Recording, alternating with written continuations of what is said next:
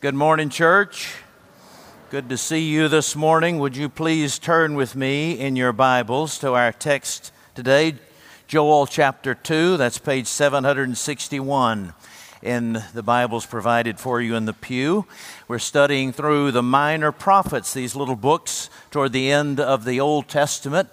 And this is our second message in the book of Joel, which was written about 800 years before Jesus was born. And last week we learned this background to the book of Joel, that the people of Israel had become very comfortable in their material blessings. God had given them successful crops and plenty of oil and wine. They had peace. And so he allowed locusts to come on their crops and all their vegetation to destroy their grain, their sources of oil, even wine, whatever they had left of happiness. And we said that God did that not because He's a hateful God, but because He loves us too much to allow us to dehumanize ourselves into becoming creatures who are ungrateful, to live as beasts instead of those made in the image of God. God's love, as we said at the beginning of this series on the minor prophets, God at times becomes crazy in His love for us in that He sees what we are doing to ourselves and is willing to do what it takes to bring us back to Himself. Well, if God is the one who allowed this decimation to occur on their land, took away all of their material comforts, and if it is this God who is the one who still does this, who is still the one who loves us too much to allow us to continue on in our self-destructive ways, then what must we do? What good news can there be? Especially when He says, you think this is bad, wait until you see the day of the Lord, a concept that He introduces, the day of the Lord, that day of great judgment, when all of those who continue in their ingratitude will be judged finally. What are we to do? That's what He tells us. He tells us what to do. In chapter 2, verses 1 through 17, we begin reading there. The day of the Lord. Blow a trumpet in Zion. Sound an alarm on my holy mountain. Let all the inhabitants of the land tremble, for the day of the Lord is coming. It is near. A day of darkness and gloom, a day of clouds and thick darkness, like blackness, there is spread upon the mountains a great and powerful people. Their like has never been before, nor will be again after them through the years of all generations. Fire devours before them, and behind them a flame burns. The land is like the Garden of Eden before them, but behind them a desolate wilderness, and nothing escapes them. Their appearance is like the appearance of horses, and like war horses they run. As with the rumbling of chariots, they leap on the tops of the mountains like the crackling of a flame of fire, devouring the stubble like a powerful army drawn up for battle. Remember, this is the description of the locusts. Before them peoples are in anguish, all faces grow pale like warriors. These locusts charge like soldiers, they scale the wall. They march each on his way, they do not swerve from their paths. They do not jostle one another, each marches in his path. They burst through the weapons and are not halted. They leap upon the city, they run upon the walls, they climb up into the houses, they enter through the windows like a thief. The earth quakes before them, the heavens tremble, the sun and the moon are darkened, and the stars withdraw their shining. The Lord utters His voice before His army, for His camp is exceedingly great. He who executes His word is powerful, for the day of the Lord is great and very awesome. Who can endure it? Yet even now, declares the Lord, return to me with all your heart, with fasting, with weeping, and with mourning, and rend your hearts and not your garments. Return to the Lord your God, for He is gracious and merciful, slow to anger and abounding in steadfast love, and He relents over disaster. Who knows whether he will not turn and relent and leave a blessing behind him, a grain offering and a drink offering for the Lord your God. Blow the trumpet in Zion, consecrate a fast, call a solemn assembly, gather the people, consecrate the congregation, assemble the elders, gather the children, even nursing infants. Let the bridegroom leave his room, the bride her chamber. Between the vestibule and the altar, let the priests, the ministers of the Lord, weep and say, "Spare your people, O Lord, and make not your heritage a reproach, a byword among the nations." Why should they say among the peoples, "Where is their God?" The grass withers and the flower fades, but the word of our God will stand forever. O Lord, would you open our eyes, the eyes of our hearts, to see wonderful things in this portion of your word. Wonderful things of the grace of the gospel of Jesus Christ, who came to absorb our fire, that would motivate us to turn toward you afresh, or for the first time ever, to turn and be healed.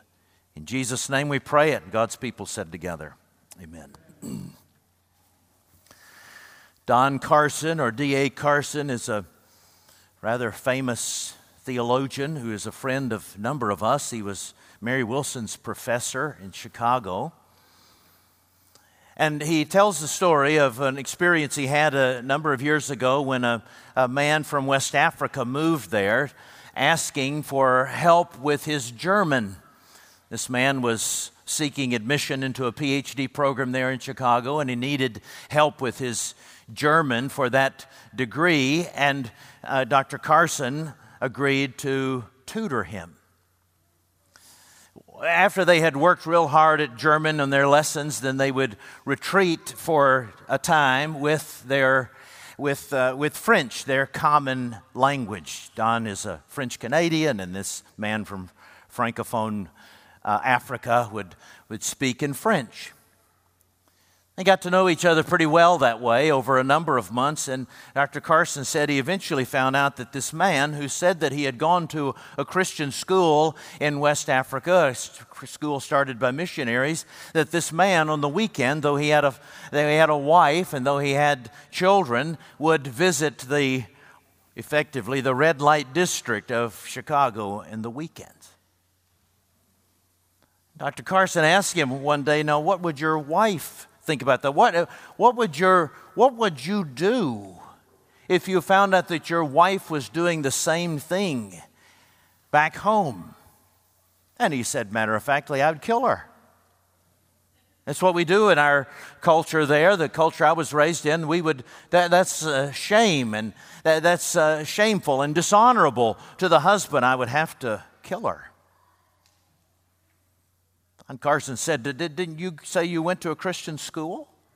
A mission school? Did they teach you the 10 Commandments? Did they teach you the 7th commandment? You shall not commit adultery." "Yes, they did." He said, then what hope is there for you? That's sin. And the man with a cavalier spirit pushed back from the table and laughed and repeated a saying in French, I should say. "Ah," he said, "but God is good. It is His job to forgive." It's repulsive, isn't it? That kind of hypocrisy, that kind of double standard, that demeaning attitude, abusive attitude toward women, that offensive attitude to God that He exists to forgive our indulgences. And so is our sin. So is every sin that we commit, that we cherish. So is every hypocrisy that we have. This idea that we are automatically forgiven, this presumption that we can have on the goodness of God. That we receive His gifts, we don't owe Him thanks. We gladly receive His forgiveness. It's very convenient when it excuses what we want to do, that we don't give any thought to our sins in thought and word, and yes, deed too, against all of His holy commandments. And if God loves us, and He does, then to get us home to a place where only the holy inherit the kingdom of God, only those living in a posture of repentance, then to get us there, He will do what it takes to turn our hearts away from that presumptuous spirit against His grace and turn us back to Himself. That's the story of this passage.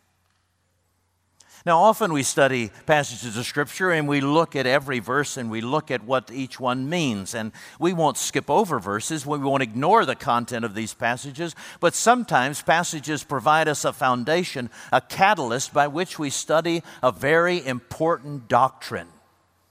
And the doctrine that we must know, a doctrine is a very, very important idea of Scripture that must change the way we live. And the doctrine that is described in this passage is the doctrine of repentance, or the practice of repentance.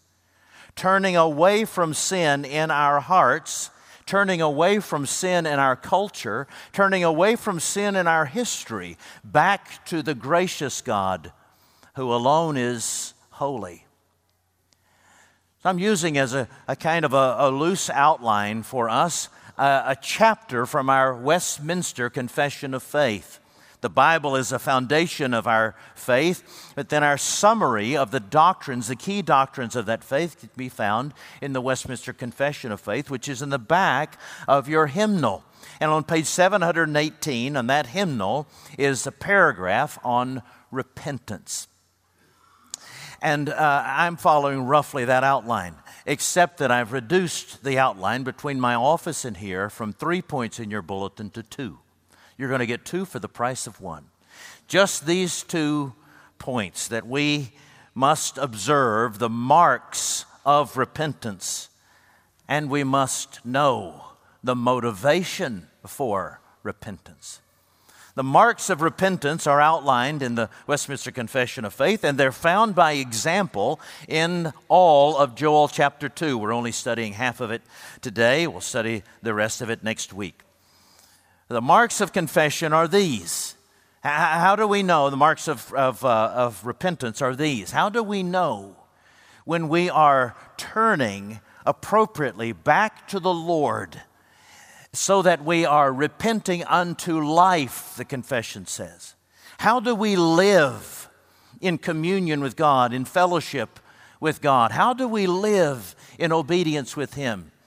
We live by repenting, and that true repentance is characterized in these 3 ways. It's confession, it is contrition, and it is a change of behavior. Now, confession is necessary. He says in verse 12, you must relent. You must relent, turn back to me, return to me with all your heart. How will they know that they have returned with their heart? What is the first indication of returning? Well, we'll learn later. The first indication of their returning is by speaking. It is by confessing their sins. It is by acknowledging in their heart, yes, I am everything that your Bible says I am. I am not who your Bible says I am supposed to be. I acknowledge that.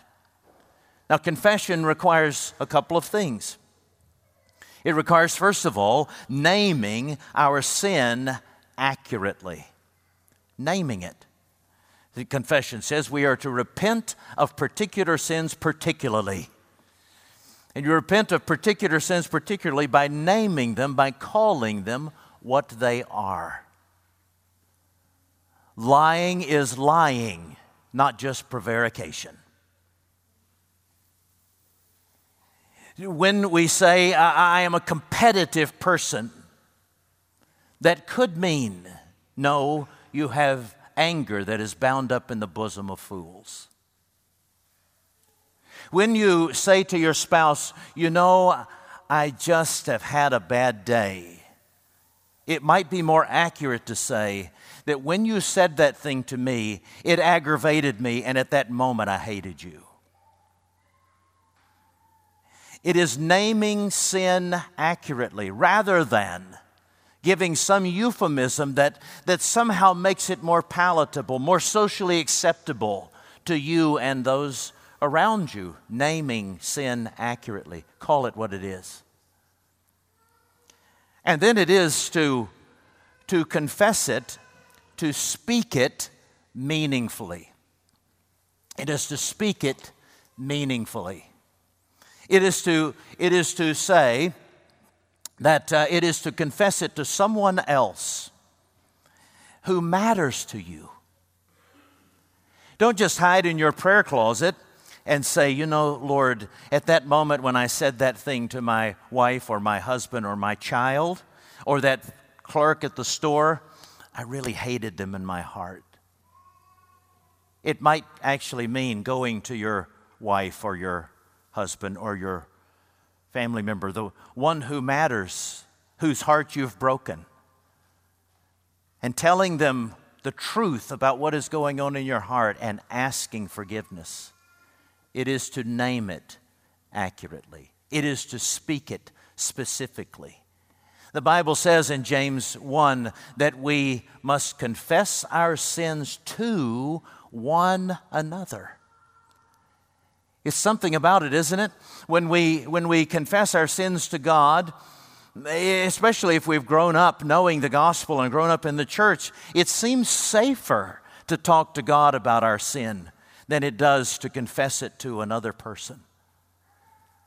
But let me tell you, as a pastor, this is one thing I've noticed, and I've noticed in my own heart as well.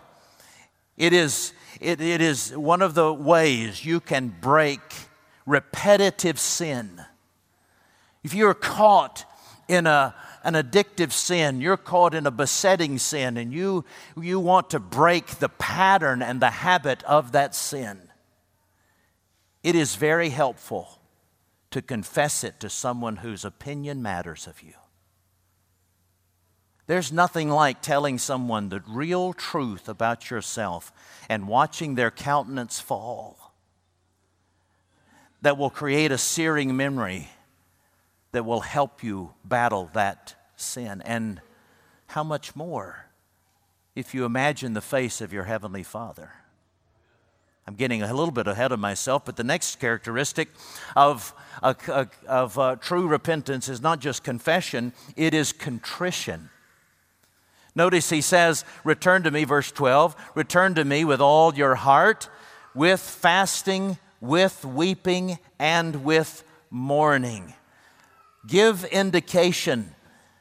There must be some indication that your heart is rended. Rend your hearts, not your garments. Fasting, weeping, mourning. It is to acknowledge, as the Westminster Confession says there in that paragraph, that it is to acknowledge the filthiness and odiousness of our sin. It's not just, Lord, I slipped up today, I'm really sorry about that. Try to do better next time. Oh, Father, my sin is filthy. It is a stench before you. And though my whole culture may tell me that this is entirely appropriate, that this is just the way we act before you, before a holy God, I know this is what it is. Now, let me suggest a way that you can get at just how bad our sins are. If you look in a little bit farther into your hymnal, a few pages beyond the Westminster Confession, is the Westminster Shorter Catechism that was written to teach our children the doctrines of the faith. And there is in that Westminster Shorter Catechism, in the 70s and 80s, those questions that are numbering in the 70s and 80s, an exposition of each of the 10 commandments. And for each of the commandment is what's duties are prescribed? What are the positive things prescribed? And what are those things that are prohibited by the commandments? Here's a helpful exercise in your daily devotions. Take just one set of questions per day. Start with the first commandment. What is prescribed? What is commanded? What is prohibited? And just read through it and ask if you can say, after you have read through that, got that one down. Let's move on to number 2. Maybe you could start with number 10, the 10th commandment, which speaks back through all the others because it describes uniquely the sin of the heart, the sin of coveting. And the Westminster Shorter Catechism shows us by taking, not because they invented it, but because they take all of the verses of Scripture and about coveting, and they put them all together in short little phrases and summarize what the Bible teaches. And what the Bible teaches, among other things, is that anytime we fail to rejoice over a good thing that has happened to our neighbor, we have broken the 10th commandment. Not just that we're actively jealous and actively coveting, but if we fail to rejoice, to be truly happy that a good thing has happened to them that has not happened to us. Anyone left standing? And God says anyone who offends even against one of the least commandments has sinned against them all. And so there we are, automatically guilty of all the commandments. And it should break our hearts. What keeps us from real contrition, especially in our subculture? And here's where I'll dip down into verses 15 to 17, it's going to be just the third point, but here's a good place for it. What keeps us from contrition over our sins? It is because in our particular southern subculture, which I have grown up in myself, public shame is much more important to us than sin before God. Oh, we can sin before God and we can easily go into our prayer closet and confess our sin and move on our way. But should something that is embarrassing, and not all the 10 Commandments are embarrassing to our subculture, but should something happen to us, or something that another commandment, they have many commandments added to the 10 Commandments in our culture. Should we fail one of those, that is worse. We feel it to be worse than sin against God. Oh, it's one thing to say, if I wander onto a website that I shouldn't look at, and I just pop into my prayer closet and say, God, forgive me for that little lapse today. It's another thing if it should be exposed to our friends and business partners and those in our social circles.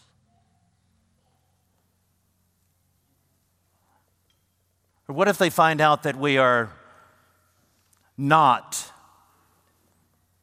the honest business people that they thought we were? What if they find out that it's actually more shameful to us, some of us, if our children don't get into the right college than it is that we gossip. The law of shame is sometimes more powerful than the law of God. And God says there are numerous things that are an abomination to Him, but few of the things that He mentions as particular abominations to Him are abominations to us. Like pride, or gossip, or backbiting, or jealousy, or covetousness. Oh, those are the things that we say, forgive me, Lord, for. And God says, they're an abomination to me, a stench in my nostrils, repulsive. Contrition is seeing sin the way God sees it and calling it such and feeling about it as such. The Bible has two dramatically different examples of what true contrition is and what is not in David and Saul. David did horrible things. He lusted after Bathsheba. He brought her into his home. He had her husband killed so as to cover it up and take her into his home and make it look like the baby was from the two of them after marriage. Saul, on the other hand, essentially failed to do what the Lord said to do, which was to get rid of the material idols of the conquered Philistines. He was told to do a lot of things, but among those things was to get rid of all the goods. I don't want you to benefit from the plunder. I want you to make a statement before the people of God. I will supply your needs, and you will not need to look to the world and to evil to supply your needs. You need to rest on me. But Saul grew materialistic. He grew stingy, and so he kept some of those things, kept their livestock and so forth. And when God confronted him, what was Saul's response? Saul said, "Oh, please, would you offer a sacrifice for me so that I won't cease to be king? Would you offer a sacrifice for me so that I just don't get embarrassed? Whatever you do, just keep me from getting embarrassed." On the other hand, what about David? David, as soon as he heard that his sin had been exposed to God through the prophet, even though nobody else knew about it, David fell on his face and wept and asked the Lord to forgive him. And we have his whole confession in Psalm 51. Against you, you only have I sinned and done what is evil in your sight.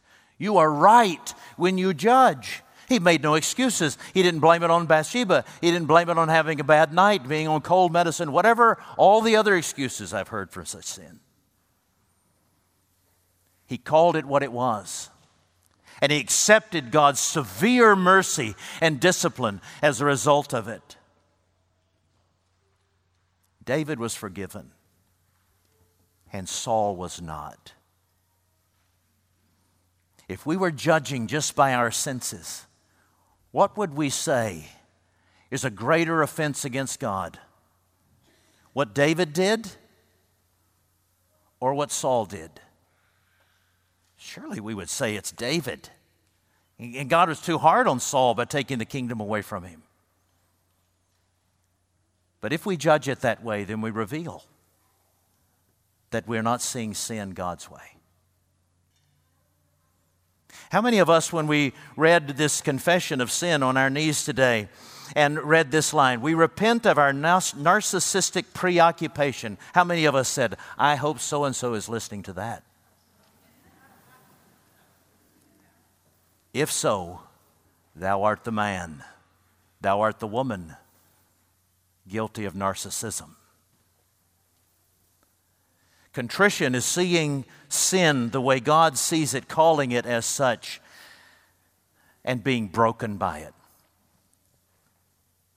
And the proof that you have confessed, called sin what it is, and that you are contrite, and is that you and I change.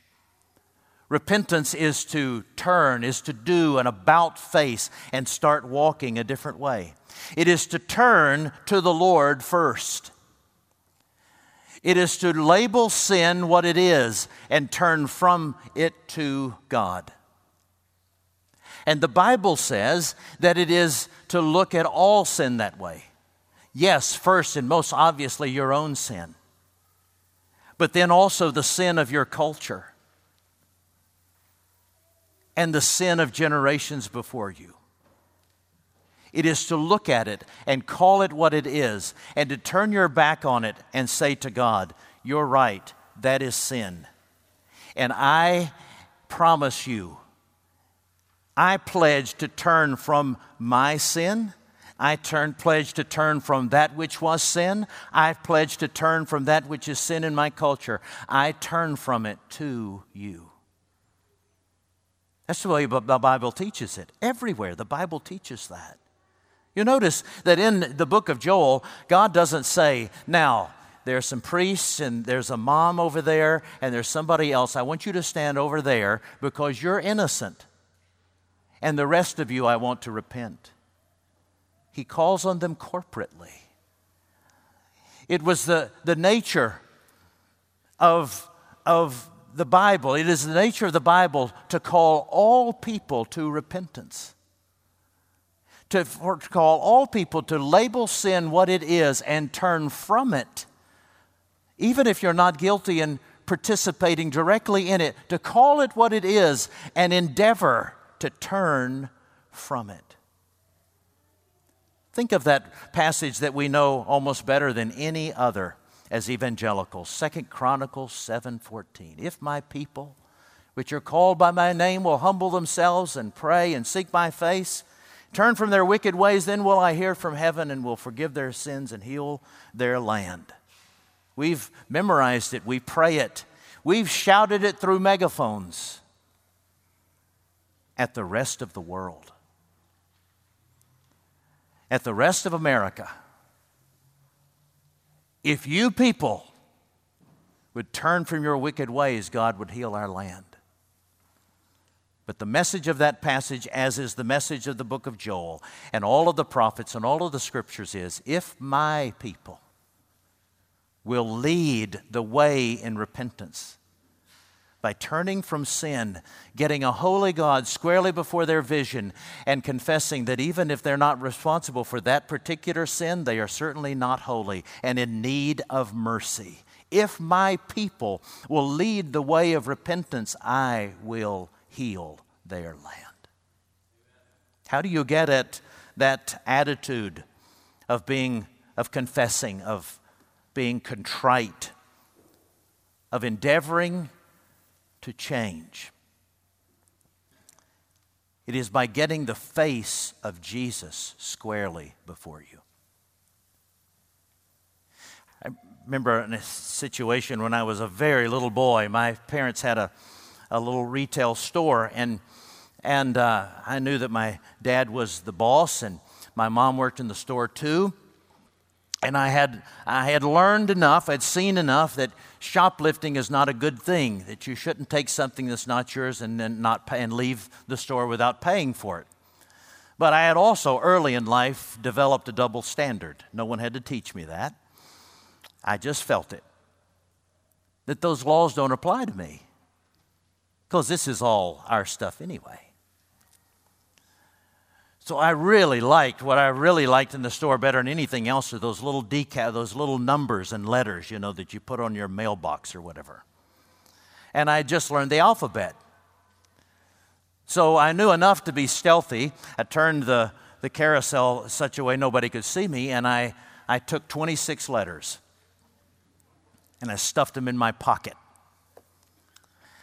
We got to lunch that day, and I was so proud. I was going to show my parents that I knew the alphabet and that I was going to stick it on the mailbox. And I pulled all the letters out and I dumped them on the table and I started arranging them. And I thought that my parents would chuckle and say how cute and so proud of me and so forth.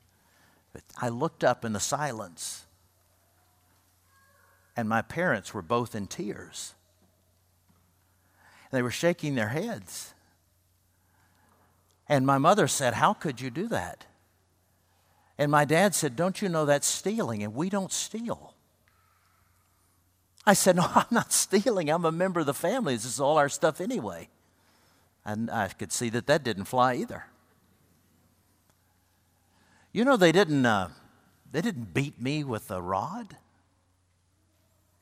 Their reaction said everything. You will take those back.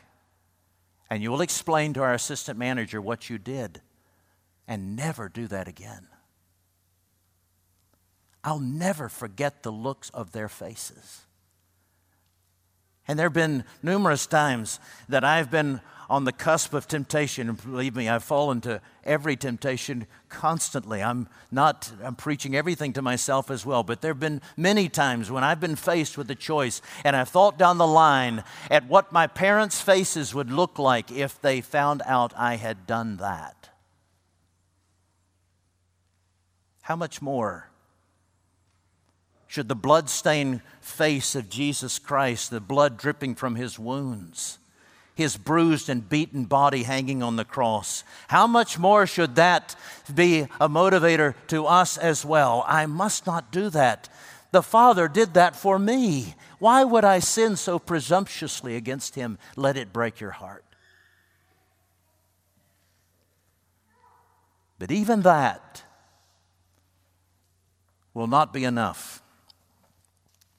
Just that visual image will not be enough to move you to respond to God the way he describes in this passage.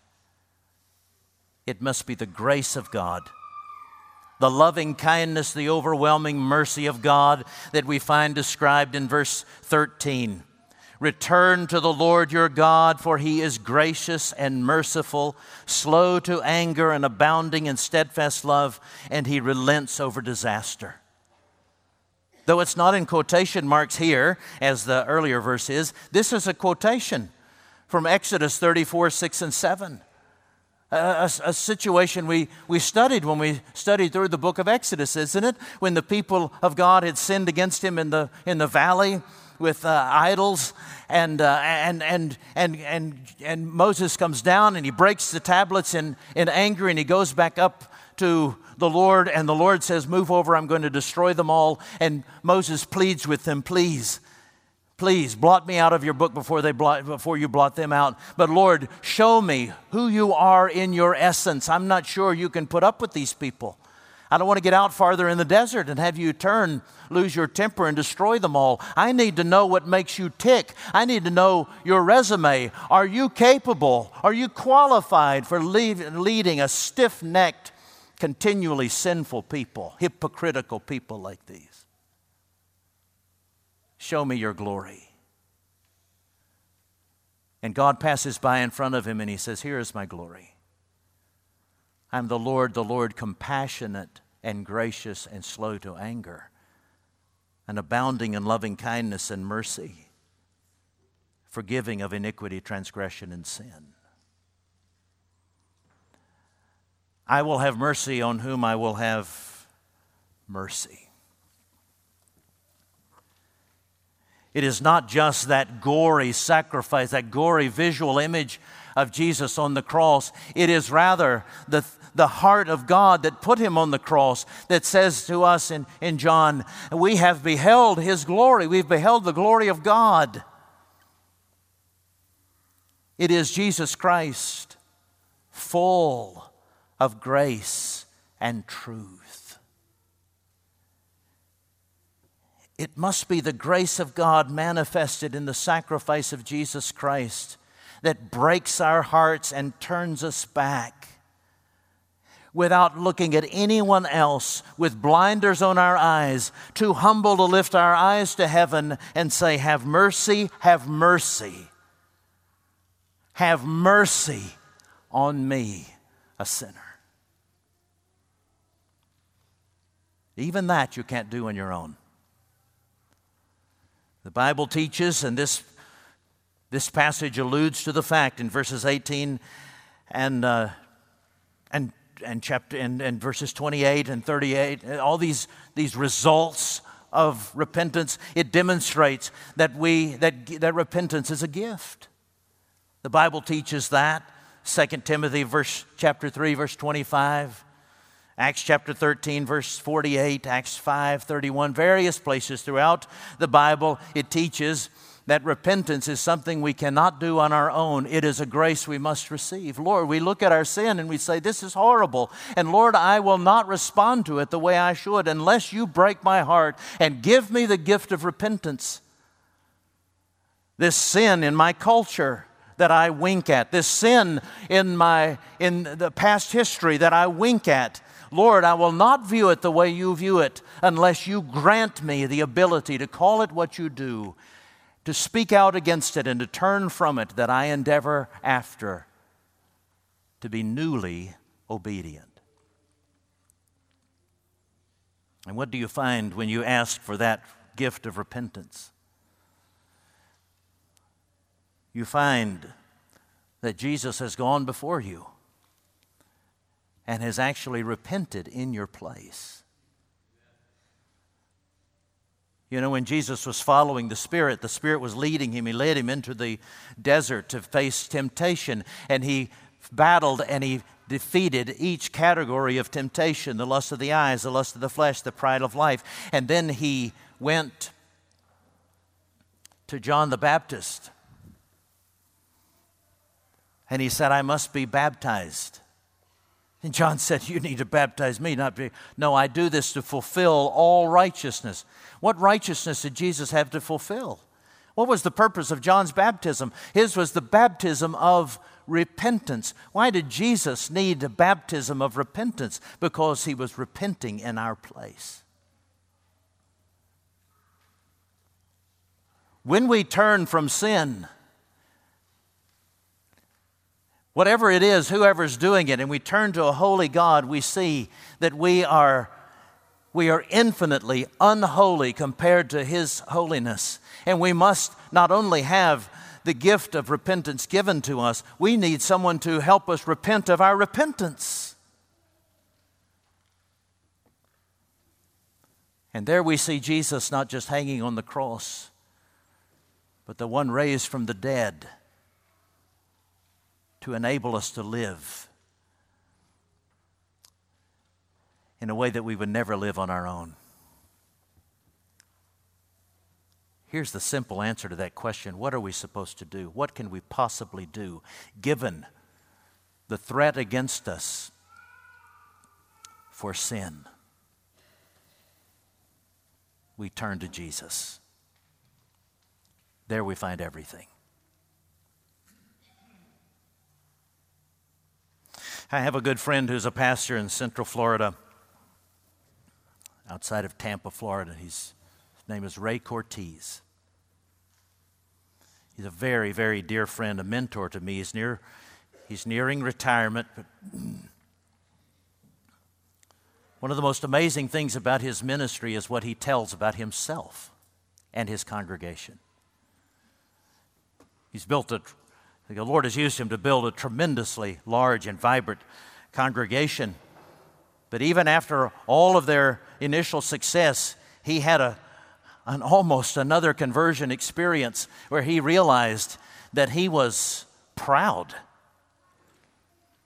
And he thought that God favored him because he worked so hard and he was so disciplined and because he prayed so much and because he did so much evangelism.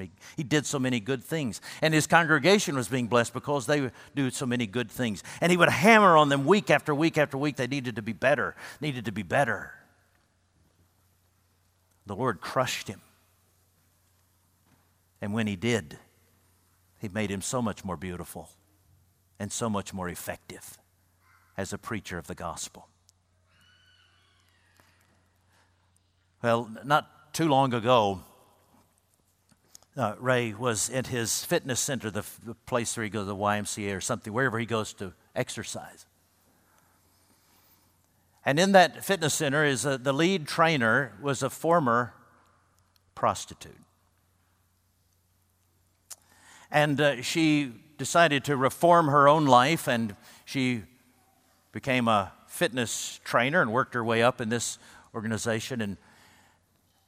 And Ray and some of his other people who go to that fitness center led her to Christ. They invited her to church. She came to church. She never thought that God would ever be able to accept somebody with a past like hers, but she embraced him and she became a powerful evangelist. One day, Ray overheard a conversation with another client, a nun.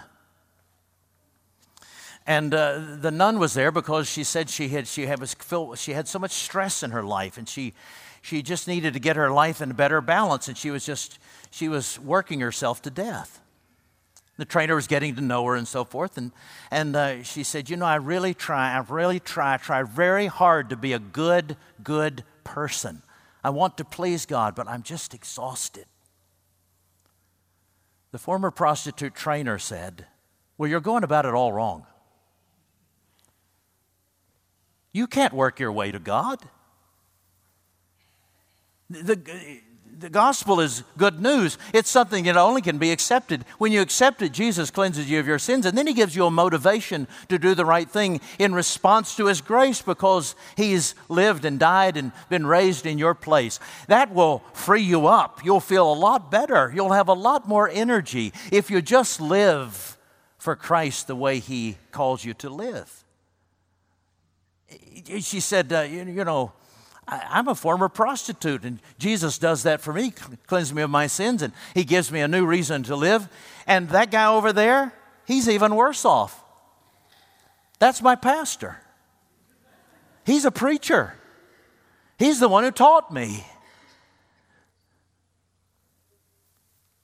Ray said, there was a picture of the gospel. Whether you're a preacher or a prostitute or a nun, there's only one way to live in rich and deep and liberating fellowship with God. It is to turn to Jesus, to see sin exactly the way it is as He calls it, and receive His whole gift for it, and experience that motivation which alone enables you to live perseveringly to the end. Let's pray together. Lord Jesus, we pray that You would turn our eyes upon You, and we would see Your holiness as well as Your sacrifice. We would not look at one another, people in our culture, and say, oh, I thank You that I'm not like one of them. But rather enable us to become the lead repenters in our families, in our church, in our business, in our city, for the world. In Jesus' name we pray it. God's people said,